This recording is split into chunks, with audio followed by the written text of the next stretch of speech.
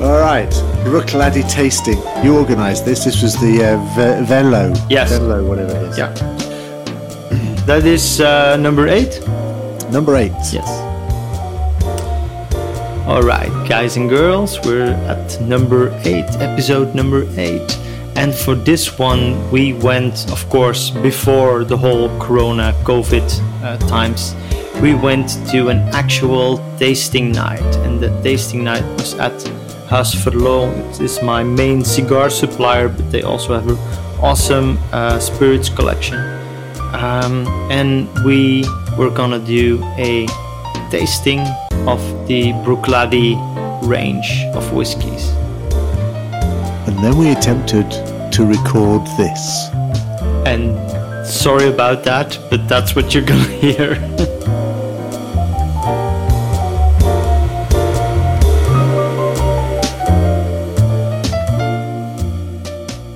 So, you said you've been doing this for 2 years. What have you been doing before?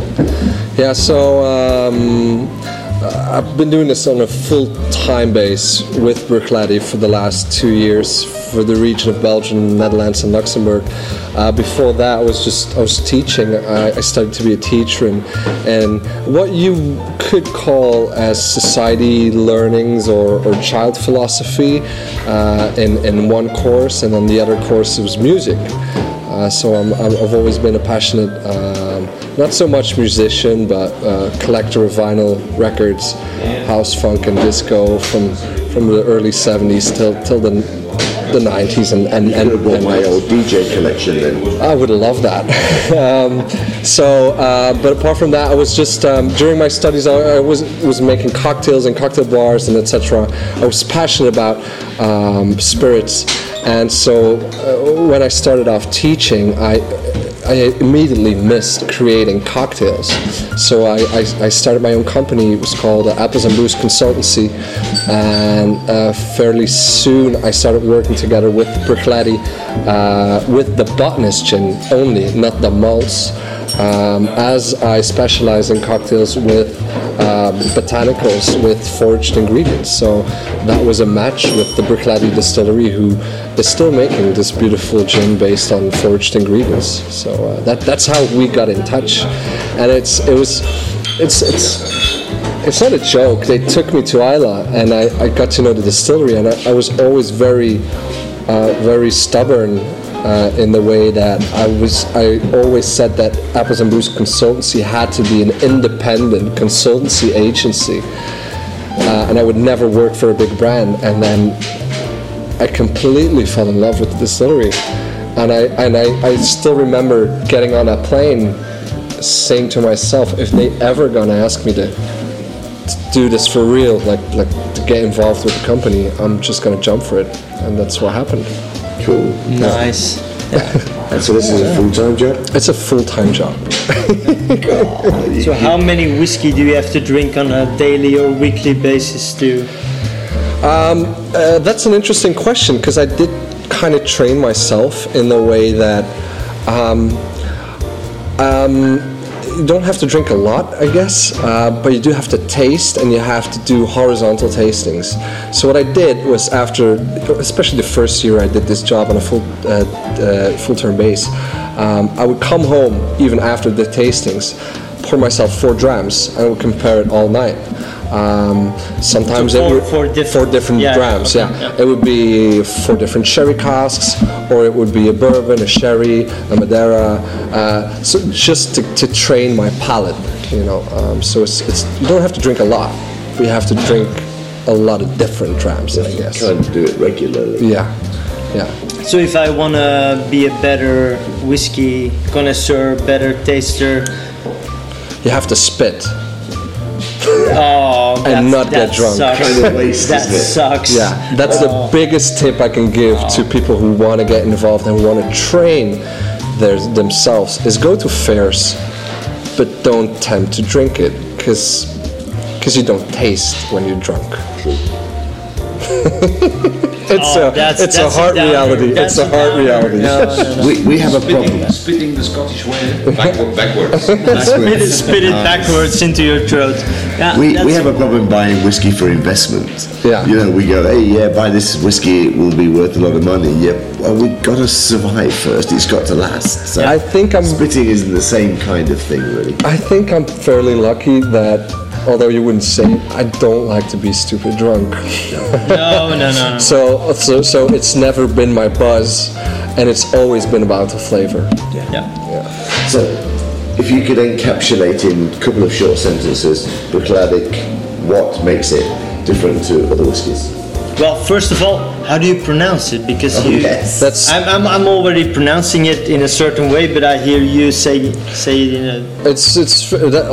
That's interesting, because we were doing the interview in English, and if you would say it in the English way, you would say Bruichladdich, because the British, the Americans, and also the French, they don't have a sound in their language, so they have a hard time pronouncing it the right way.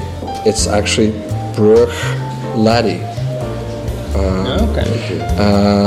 So both are good.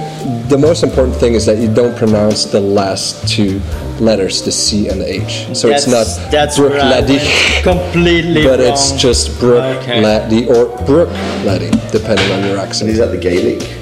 Yeah, it comes from Gaelic. I struggled. I'm not going to do it because I can't. But it comes from Bruich and Laddie, and it's Bruich means by the coastline, and Laddie is like the foot of the mountain. It's where the foot of the mountain and the coastline meet, and that's how the village was called, or is called Bruichladdich. And it's just the distillery, just as most of the other distilleries has taken over the name of the little village it's located in. And can you also take a visit there? Yeah, sure. You can pay a visit. We're fairly known for our very in-depth tours. There's actually no hidden chambers. You can walk into every Except warehouse. the Black Art Chamber. Well, there's no Black Art Chamber, but it is a big secret. But no, you can actually visit everything, and you just book it online. Go to the Bruichladdich.com page, and you just click tours, and you just book it. Nice, I will. So we're clearing up here after a tasting. Yeah. And we... That's all the sounds in the background. Yeah, they're putting That's tables okay. and things away. So how many of these do you end up doing a week? I have 3 this week. It can be 4. I think 4 is about the max. I've done so much. But Popular. it is pretty popular, and it's also the way you approach it as a brand.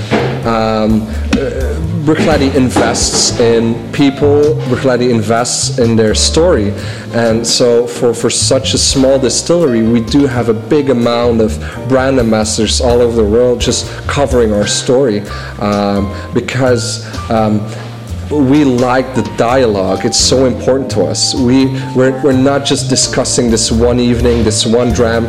We're discussing the future of whiskey industry and the Scottish whiskey in this industry and maybe in the bigger picture the future of the whiskey industry. So dialogue is so important to us.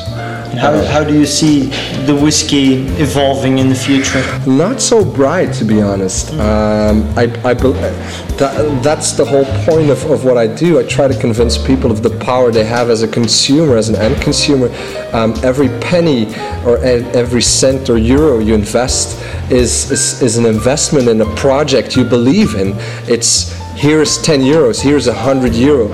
I like what you do, I love it, and I want you to continue to do it in that way. And if we keep on investing in these factories, then that's the future for our whiskey industry or for every other industry in the world. I think we have to be conscious what we do with our time and or our money.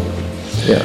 We've seen over the last couple of years the whiskey industry kind of trying to follow the gin industry and sort of become popular in the bars, and we're kind of seeing these special kind of whiskies appearing. We tasted the stout edition. We tasted the Jameson Stout edition, for example. So what kind of plans do you guys have for doing a variety, or are you just going to stick with what we know best and take it from there? I think what you can hear in the background is a whole rack of Geneva being dragged into place. That's okay. So what was the question again? So we said whiskey's getting sort of, they're trying to sort of make them more popular with younger people. I guess, different kind of what is Bruichladdich going to do? We keep on investing in our beliefs in terroir and in the barley varieties. So we just a couple of months ago, about half a year ago, we distilled rye whiskey for the first. I think in almost 200 years for a commercial purpose, we distilled rye in Scotland. So that's pretty exciting. I've tasted. It's maybe a little bit more than half a year ago, because half a year ago I tasted it was matured for 6 months. So it's probably about a year and a half old right now.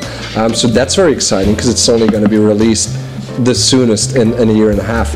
We just bought our own fields, so we're gonna mark your calendars. Yes. So we're investing in our sources. So we have a very interesting barley program. We're focusing on our source. We do believe that barley is not just a commodity to make whiskey. No, it's so much more. It's the foundation of the flavor of our whiskeys. So we're going to keep on investing in that. We're going to grow our own barley and see where it goes from there.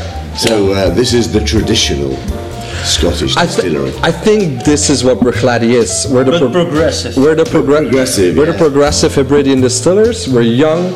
We think we make progressive whiskey with a fresh take on the industry.